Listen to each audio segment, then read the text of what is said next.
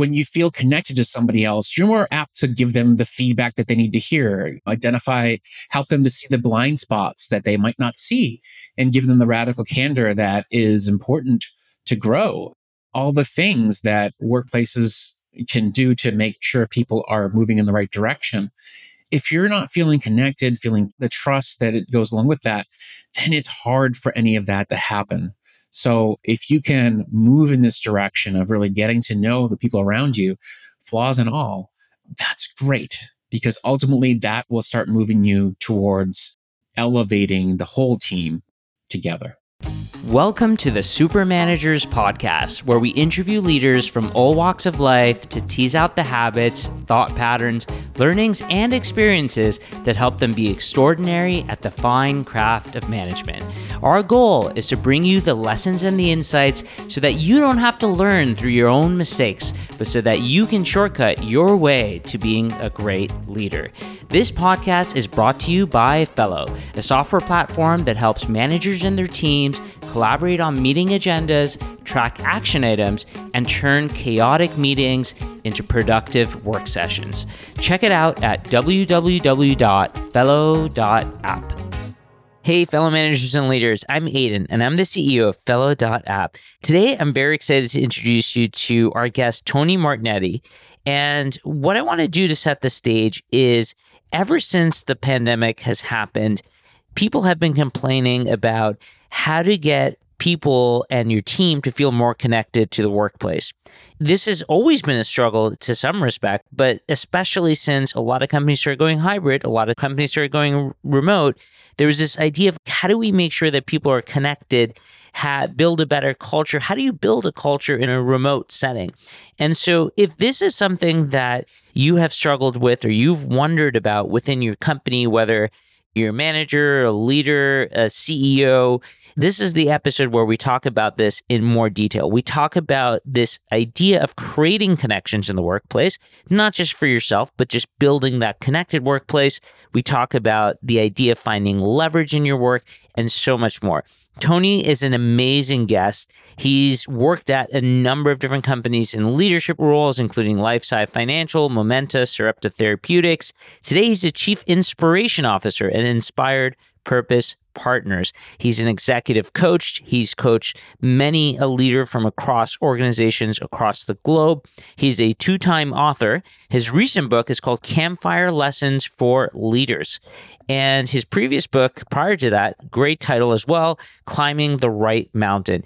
This is an awesome podcast. Tony is a great speaker. He has a TEDx talk with over 2 million views. And this podcast episode did not disappoint. So very excited to dive right in. And before I do, just a quick note, if you haven't given us a review yet, would really appreciate it. It takes 2 seconds, really helps us promote the show and get the guests that we do and continue the work that we're doing to continue to make everybody out there a better manager and leader. And of course, join our Super Manager Slack workspace. Go to the next level with the podcast, hang out with other guests, discuss episodes, get advice. It's easy to join. Send us an email to supermanagers@fellow.app and we will let you in. And with that said, very excited to introduce you to Tony Martignetti on this episode of the Super Managers Podcast. Tony, welcome to the show. Thank you so much. I'm thrilled to be here. Yeah, very excited to do this. You have had an extensive leadership career, worked at a bunch of different companies, LifeSci Financial, Momenta, Sarepta Therapeutics, and today you're the founder and chief inspiration officer at Inspired Purpose Partners, where you coach and work with a ton of leaders from a ton of different companies and produce a lot of content, written a bunch of books that we're going to talk about today. So lots of really, really cool things. And the question that we typically like to start with, Tony, is just to ask about mistakes and what were some of the early ones. But recently, the cast and crew here at the podcast, we've been talking about how it would be cool to ask some of our guests about recent mistakes too. So now I'll give you the choice. Either we can talk about a very early mistake or a recent mistake or learning that you've had, and I'll give you the choice of which one you want to dive into. But tell us about your mistakes. Ooh, how many mistakes can I get through? Let's see. I will make it a more recent mistake.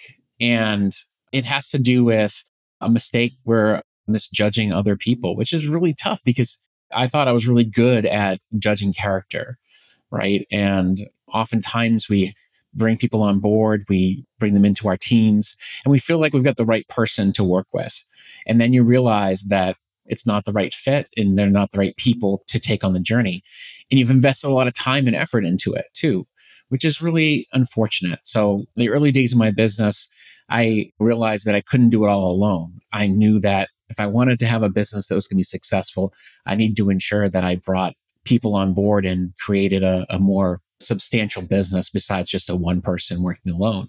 And so I hired somebody to work with me. And what I realized is that that person wasn't really quite fit for an entrepreneurial journey. They're more of a person who was meant for a bigger company and couldn't deal with the early day roots of starting a company. And through those early days, I spent a lot of time and energy trying to help that person to become the early founder type of person, but they didn't fit. And after spending a lot of time with that person to try and get them up to speed, I had to cut ties. And I felt really bad because I felt like it was a failure on my part, but I had to let go of all that anxiety and say, you know what? I think it's just time for this person to go find out what's going to work best for them. And I had to let go of all that time and energy spending on trying to get someone up the board.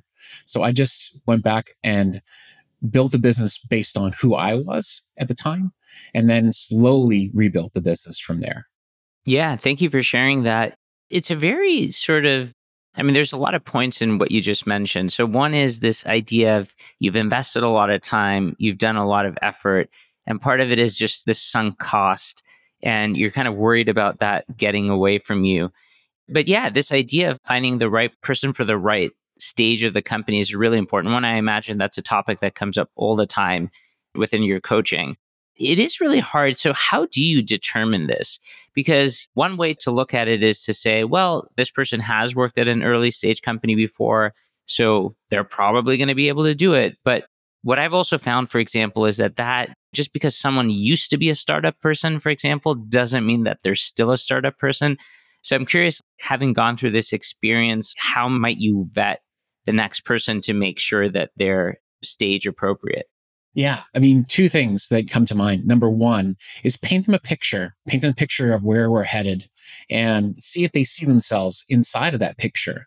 If there's someone who says like, yeah, I understand where we're headed and I know what it's going to take to get there. And I'm willing to spend the time and the energy getting through all the pits and valleys to get there. Then hearing how they react to the picture you're painting, then that is hugely beneficial. I think the problem is I didn't really set the picture out very well at the beginning because I was just kind of didn't have any idea as to where I was headed. I just kind of started. I left before I was ready. And that's okay. It happens. But now I've got that foresight to say, I'm going to paint a picture that is a little more clear, but also descriptive enough for the person to be able to get engaged. And the other thing is to ask questions about what it is about the things they've done in the past that have really allowed them to demonstrate their attitude towards setbacks and towards challenges. How have they turned obstacles into opportunities? Because that's what we do in early stage companies. We're turning obstacles into opportunities on a daily basis. And that is an important quality of people who are working in small companies. Yeah. And so it's interesting how you talk about painting the picture. I'd love for you to maybe just give us like a tactical example. Like, what does it look to paint that picture? I've often heard, for example, some people do a bunch of work, maybe selling the candidate, but then before they actually sign up, it's the anti-selling. Yeah. Here's why you shouldn't join. And so, yeah, I'm just curious how the painting of the picture works, just so that our audience can Yeah. adopt that. You can't have a rosy picture. It can't be like super, it's going to be so great. Everything's going to be perfect. You have to have some realism in there. I like to call myself a grounded optimist because there's a sense of realism that goes into the picture we paint and saying that, okay, here's where I'm headed. Let's say 2 to 3 years from now, this is how many people I want to be able to be working with, who I want to be working with, how we want to be working together. This is the relationship I'm looking for. having with other people in the organization. And this is the kind of working relationship and culture that I'm fostering along with the people who are in this organization. So if that's something that you can get on board with, if it's something that you feel like you enjoy being part of, then maybe this is the right environment for you. Some people like the fast paced nature. Some people like consistency, slow pace, more measured, and understanding of the safety of knowing what they're going to do the next day. But others love the breakneck speed of who knows where we're going to go. We're going to embrace the chaos and see what happens. Yeah, so I think that explains it really well. I wanted to also spend some time talking about your new book. So, this is your second book, and this one is called Campfire Lessons for Leaders: How Uncovering Our Past Can Propel Us Forward. And so, this is based on conversations that you've had with your podcast, right? Like, maybe tell us a little bit about the podcast and what that's all about and how it led to the book. Yeah. So first of all, the podcast is called The Virtual Campfire. And I've had over about 230 or so episodes now. So it's been a great journey so far. And the podcast premise it is about sharing people's journeys to getting to where they are, making such an impact in the world, but knowing that it didn't happen overnight, that there's moments that have defined who they are. And so those moments are what I wanted to uncover. I wanted to understand what I called flashpoints, the points in their journey that have ignited their gifts into the world. And so that's what I started to create in that podcast. And then as I realized through the journey of doing the podcast is that these stories were amazing and there were a lot of common themes. And so I wanted to take those themes and codify them into lessons that I could share with others who may be on a journey themselves and trying to figure out what to do with for my own story and how to understand my journey. And so at the core of the book, it's really about how to connect with your story, how to tell your story, connect with yourself, and then ultimately connect with others through the power of your own understanding of yourself. And then through that storytelling, we're allowing ourselves to really go forward with more power and energy towards what we really want. Sometimes looking back is what we need because we need to understand what is it about me that makes me who I am, which sounds weird, but it's true. Yeah. This idea of really deeply understanding why you do the things that you do is tremendously helpful in figuring out how to drive change, like you said. And so 230 episodes, many campfire discussions. Is there one or two that are very memorable that we could talk about today? Of course. I mean, there's so many. And honestly, even when I was trying to put the book together, it was hard to choose which ones to include, which ones not to include. Maybe I'll share one from a person who I featured in the book that happens to have a book out this week. Her name's Lane Gardner. And Lane is someone who created an organization that helps people to deal with trauma using music and art. In fact, she did some work with the Parkland school shooting victims in Florida. And she basically helped them to write music to help them deal with all of the trauma of the school shooting. But particularly our interview and what her story is about is how like sometimes the darkest moments of our journey can reveal who we really are. I mean, she had a traumatic childhood, and the only thing that really kept her together and kept her thinking about who she could be and what she would be able to potentially become is this connection to music and the ability to use music as a tool to soothe her. And that eventually became what her gift was to the world. So what I often found throughout a lot of my stories is that the people who have come on the show is that sometimes the little things we have as a child that go away for a while, they eventually rise back. They come back to us. For me, I was an artist as a child who, for most of my life, spent time dealing with numbers and then realized that I'm an artist still. I'm still an artist deep down. My identity is still tied to the artistic side of who I am.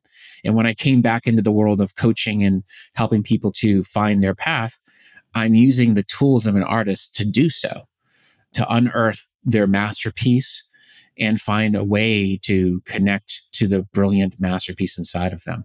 So it's just an interesting insight. A lot of the podcast guests I've had have connected to this childhood part of them.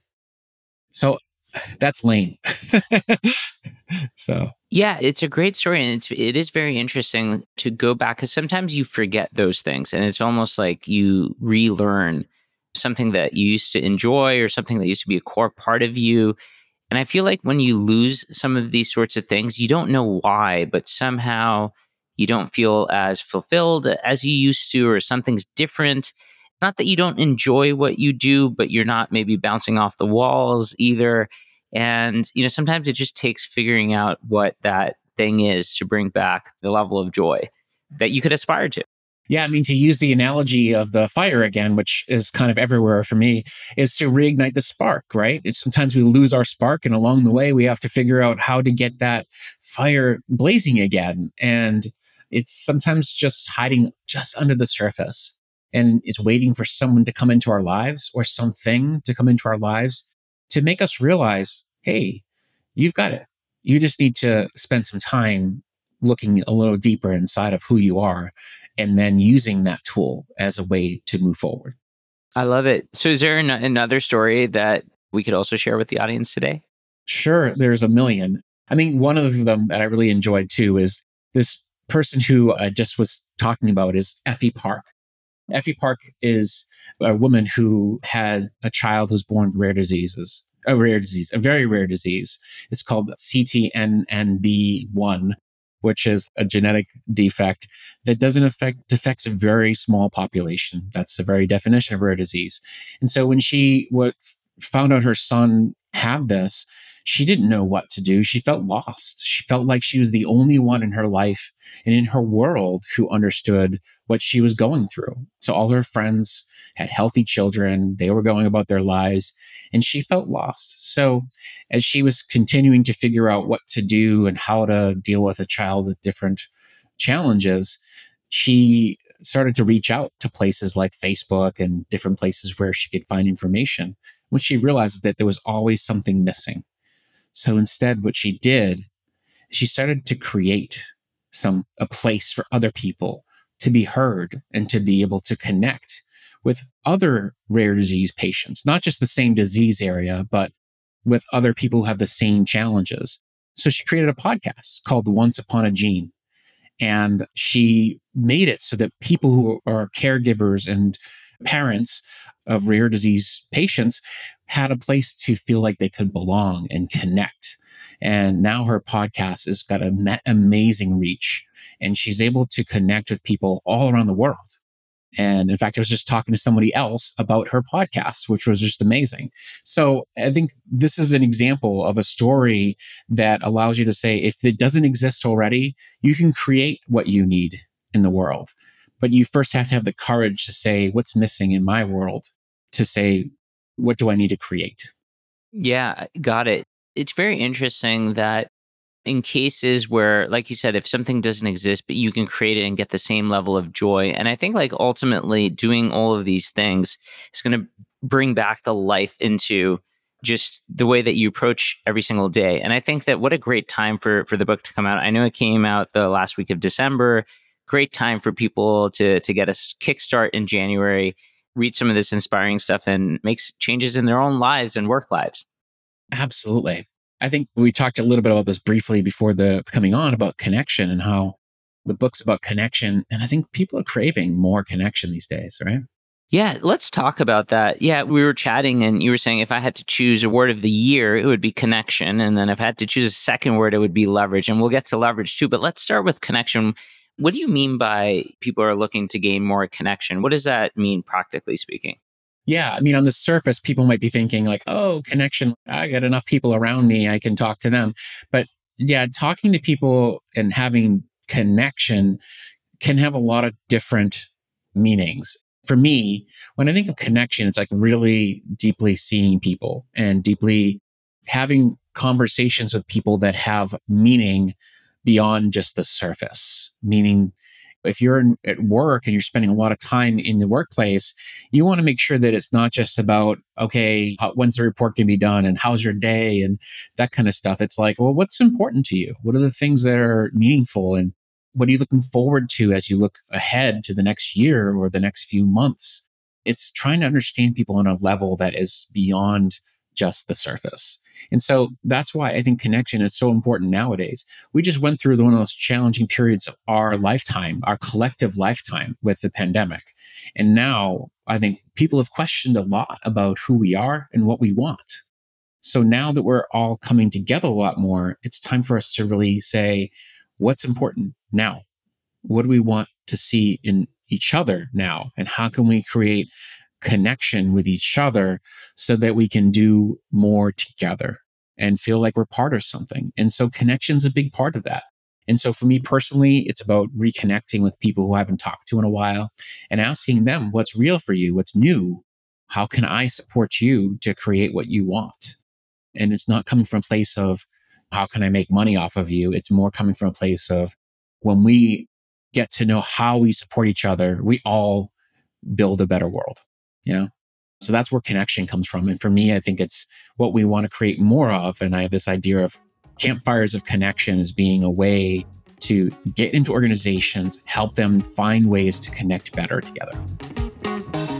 Hey everyone, just a quick pause on today's episode to tell you about something that we've been working on that we're super excited about. It's no secret that, meetings have been on the rise. Since the pandemic, there's studies that show that in some organizations, people are spending as much as 250% more time in meetings. And there hasn't been a solution out there to really tackle this problem at its heart. Some companies are doing interesting things. Shopify, for example, is now incorporating a meeting cost calculator into all of the meetings that are booked. And so whenever someone's trying to book a meeting, they get to see the cost of that meeting. And what we've decided to do at Fellow is take this idea of a meeting cost calculator and make it available for everyone for free. And we're calling it our meeting cost calculator. It integrates with your Google Calendar. So if you're on a Google Calendar, what you can do is go to fellow.app/calculator. And what it's going to do is it's this extension. You install it, super easy. And when you do, you'll be able to see the cost of every meeting that you're attending. And so what this does at an organizational level, and it's very easy to install organization-wide, your IT administrator can very easily do this. And when you do this, every person in your company, when they're about to book a meeting, they'll be able to see the cost of that particular meeting. And really the intention here is to make it easy for people to really think carefully about the people that they invite to the meeting, how large the meeting is going to be, and really the purpose, and make sure that time that is organized through this meeting is actually going to be time well spent. And so we're very excited to announce this. It's easy to get. You can go to fellow.app/calculator, get the extension, and get it for your team. It's free to use. And if you like what you see there, we have a series of other things that we've built along these lines with that extension. We're calling them meeting guidelines. And it's a series of other things that help change organizational behavior around meetings in your company. But start with the calculator. It's really cool. And when you try it, let us know what you think. And with that said, let's go back to the episode. What a great time again, beginning of the year, to start something like this. Why don't we talk about just some tactical ways? So if someone's listening and they're saying, I do miss some connection in my life, in my work, what are some tactical things that you can do? Do you just take out your phone and start texting people? Do you host events? Do you skip level meetings with people on your team? What are some ways that people can get started this week and build some stronger, deeper, more meaningful connections? Yeah, it's a great question. And so if you want to do it on just a one-on-one basis, that you can do that, but you can also do it in a more collective way. Like if you're a leader of an organization, you can do a more collective format. And I think a way to start is of a framework called the CORE framework, which I talk about in my TED Talk. The CORE framework is really, it's an acronym, stands for Get Curious. So C stands for curious. Get curious about some things that you might want to share Maybe it's some things that you haven't shared in the past that you've been holding back because you're afraid of like, yeah, it's no big deal. It's not something that's important. And maybe if people heard, they'd be like, yeah, okay, no big deal. But even the weirdest things about us are interesting to other people, and they're weird for a reason. And I mean weird things like maybe them hobbies or some things that you've been doing that you've kind of tapped into and they've lighting you up. They're a spark. Yeah. So getting curious is the first part. And then O is about opening yourself up to sharing some of those things with other people, with others. So once you got curious and get clear for yourself, then open it up to other people saying, hey, let's have a conversation. Let's talk about some things that are going on with you. And if that's a one-on-one, great. Or if it's a bigger group, fantastic. Opening up takes a moment of courage, but the reality is once you do that, it starts to become easier, especially for introverts. It can be challenging for that moment of opening, but I think the reality is you go at your own pace and you do what you can. And then release. The R stands for release, meaning that you just want to let go of any tension or potential reservations or fear that you might be rejected for what you say, or that it might be weird that you're sharing this. But I think that release is an important part of this, which is to say, I'm okay with sharing this part of me who maybe I've been hiding for a period of time. And then E is expand. Expand the circle. Bring other people in. Hey, I realized when you shared this idea that you had, I'd love to share it with someone else. Is that cool? How about we talk about bringing other people into the conversation? So expand, the core methodology is the four parts of it is CORE, and expand is the last part.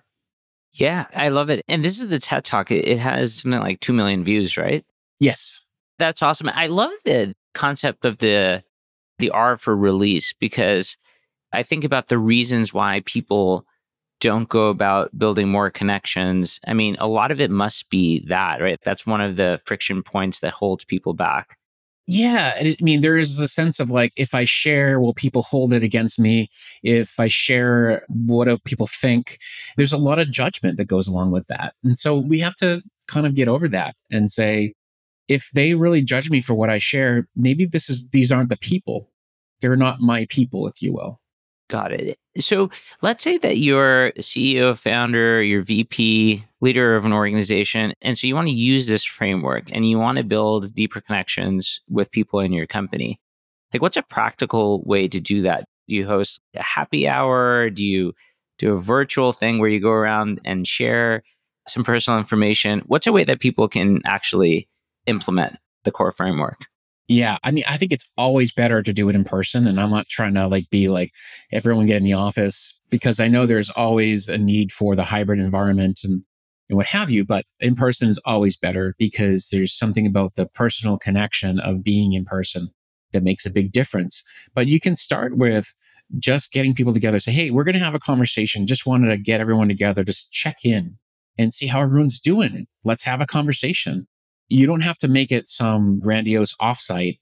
It can be just 1 hour or 2 hours long, depending how big your team is. It's about really coming together and checking in and showing them that you care, that you want to know who they are, how they're doing.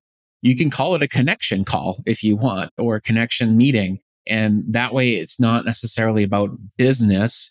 It's about people. And ultimately, it is about business, because when you know your people are connected, they're going to do better work. So that's how you can sell the case, if you will, for making the time to do this. Because the more they know each other, the more they're willing to do more together. That's part of why we're doing this. This is not just a nice to have. Connection in the workplace is a must have, because we're spending a lot of time in our work. We might as well make it enjoyable. We might as well make it fulfilling, and all the things that come along with that. So I think, to me, that's why I'm such a champion for doing this work. I think the other reason why it's super critical to build connections is you often talk about teams that have worked together over a long period of time. They just know each other better. They work better together. They produce more output. They're just more successful together. And part of that is that they've just had the time to build a lot of these connections. And so for everybody else, but most of us are not necessarily in a privileged place to be able to work with the same team for a long period of time. So this is one way to short circuit that and Yeah. build that team bonding that will mimic a team that's worked together for a long time, but just make it happen sooner. But you just have to work at it Yeah. versus just like let it happen when it does. I love that. You're absolutely right. I mean, I think that's so spot on because when you feel connected to somebody else, you're more apt to give them the feedback that they need to hear, identify, help them to see the blind spots that they might not see, and give them the radical candor that is important to grow. All the things that workplaces can do to make sure people are moving in the right direction. If you're not feeling connected, feeling the trust that it goes along with that, then it's hard for any of that to happen.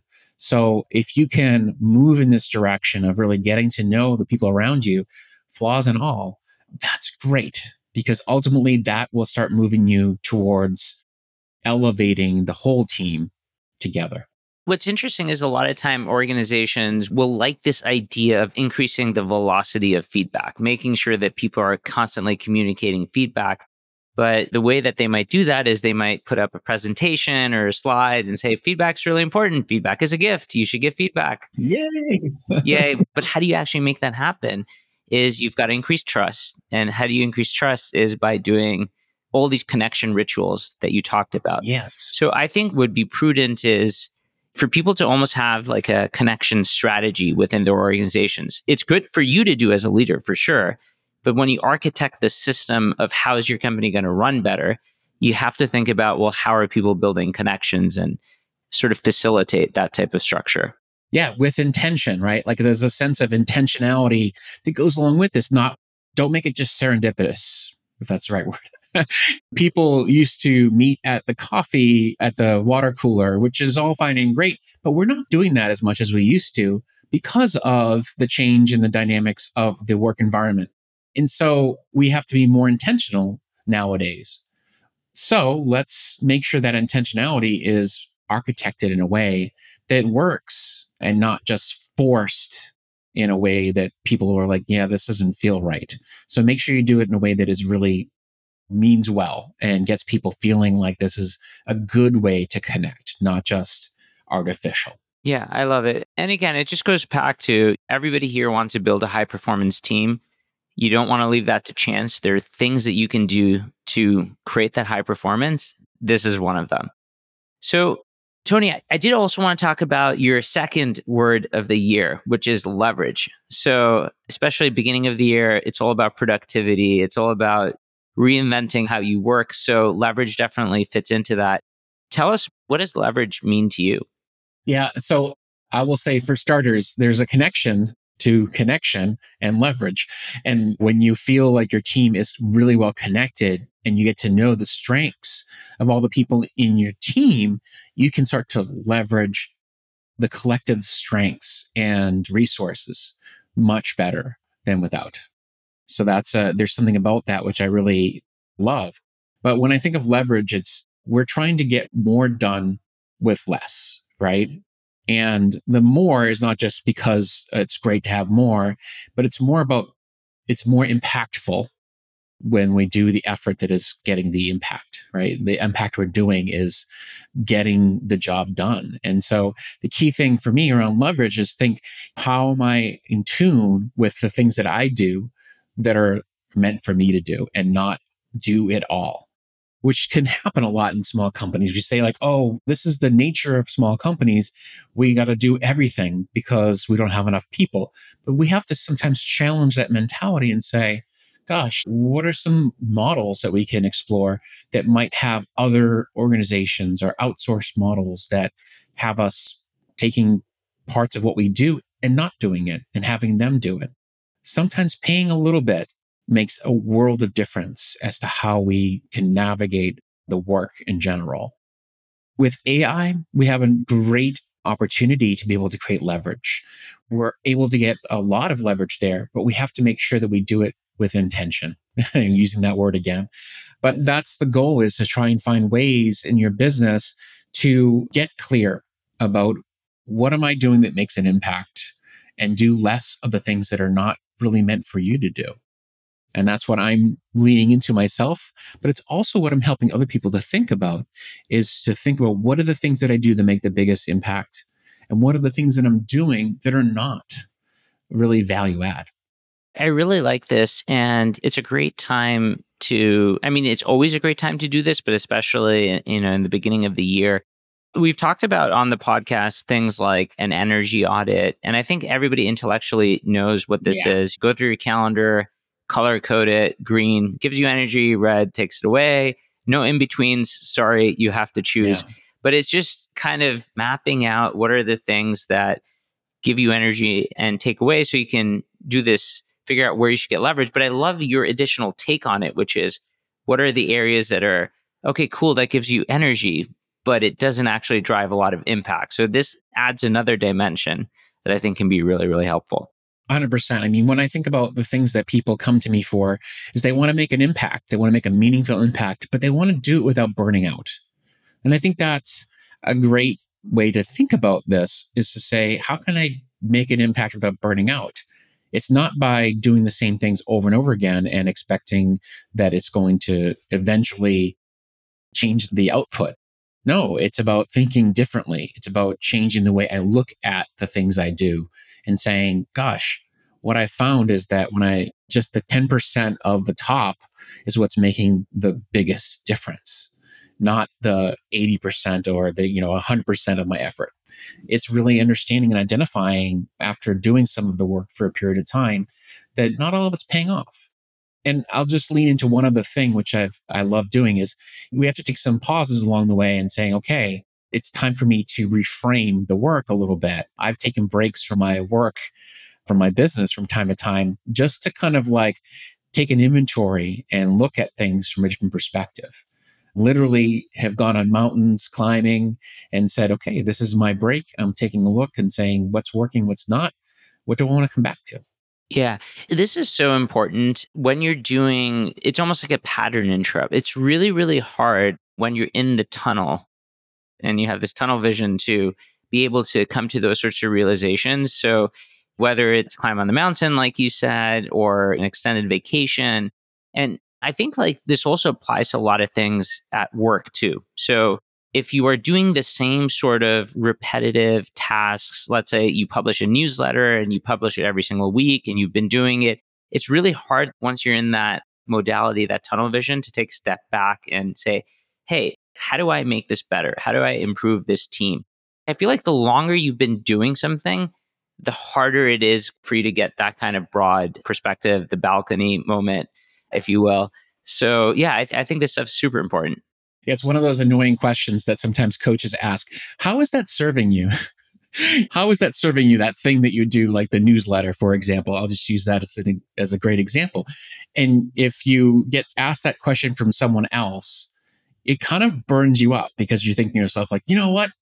I hate that you asked that, because you're right. Maybe it isn't serving me the way I thought it was. But because you've been kind of like, you almost fell in love with it, or you feel like you're in a pattern with it, that you're like, oh, well, this person's challenging me, or challenging the notion that this isn't serving me, when in reality, maybe it isn't. Yeah, I think like these sorts of retrospective questions make all the sense in the world. And I think in the world of software development, for example, some of these sorts of working patterns are built in. There's retrospectives, and these are worked into the cycle. And I think, like you said, we can incorporate into other areas of our work, but also our lives. When was the last Mm, time you did a retrospective on your life? And these can be done in a very structured way too, right? With the help of a coach, yeah. you could do it individually, but it just does need to happen. Yes, I agree. I 100% agree. So, Tony, I did before we close here, I did want to also ask about your other book because I find the title so compelling. It's called Climbing the Right Mountain. Yes. And I just love that title. So, just to give people a sense of what it's about and what they can learn from the book, maybe you can give us a short synopsis. Absolutely. So it was a book that I felt like the need to write for many reasons, because I heard a lot of the same stories from people I was working with. But also, I felt a reflection back to my own journey, where you're climbing this corporate ladder, the mountain of your journey into growth. And then you realize sometimes when you get to the top that you're like, well, this is not who I am. This is not who I want to be. And I don't really love the view. And I also think about all the sacrifices I had to go through to get to where I was. And that felt really disheartening. And so, at the heart of it all, this book is about how you're defining success in your life. And we have to make sure we define it on our own terms, because oftentimes we fall victim to societal definitions of success. And also some of the people in our lives who say, like, hey, this is what you need to do, and this is how you should do it, and this is what success looks like. In reality, that's not going to serve us. We need to be able to have our own internal compass that says this is what it looks like for us. And along the journey, we got to stop along the way and say, hey, how do I feel about this? Is this the right path I'm on? And do I need to start questioning things along the way? And so that's really what the book is about. And there's a guideposts in there for people to take to start to look at their own journey, but also to use as they start to reflect along the way. I love it. This has been an awesome conversation. We've talked about your 2 words of the year, connection and leverage. We've talked about campfire lessons and finding something that you can go back to that you used to really bring you energy and bring that back into your life. And if it doesn't exist, you can actually create it. So lots of inspiring stories from this conversation, lots of learnings. The question that we always like to end on is for all the managers and leaders constantly looking to get better at their craft, are there any final tips, tricks, or words of wisdom that you would leave them with? I love this model. This is something I've come up with along the journey. It's called expand your vision, narrow your focus. And it is a way to look at challenges when you're feeling stuck. Expand your vision, look deep, look broader, look at what other possibilities are available to you, and start identifying different paths that might be available, not leaving your job, but maybe it's a different way to solve the problem you're facing, right? But once you figure out some options, then it's time to narrow your focus, which means really picking one and choosing to go in that direction in a very clear and thoughtful way. Yeah. And then if it doesn't work out, then you can try other paths. But you want to make sure that you don't try to do too much, just expand and stay out there. You can't do that. You have to focus. I love that phrase. And I think that one's going to stick with me for a long time. Tony, thank you so much for doing this. Thank you so much. It's been a lot of fun. And that's it for today. Thank you so much for tuning into this episode of the Super Managers Podcast. You can find the show notes and transcript at www.fellow.app/supermanagers.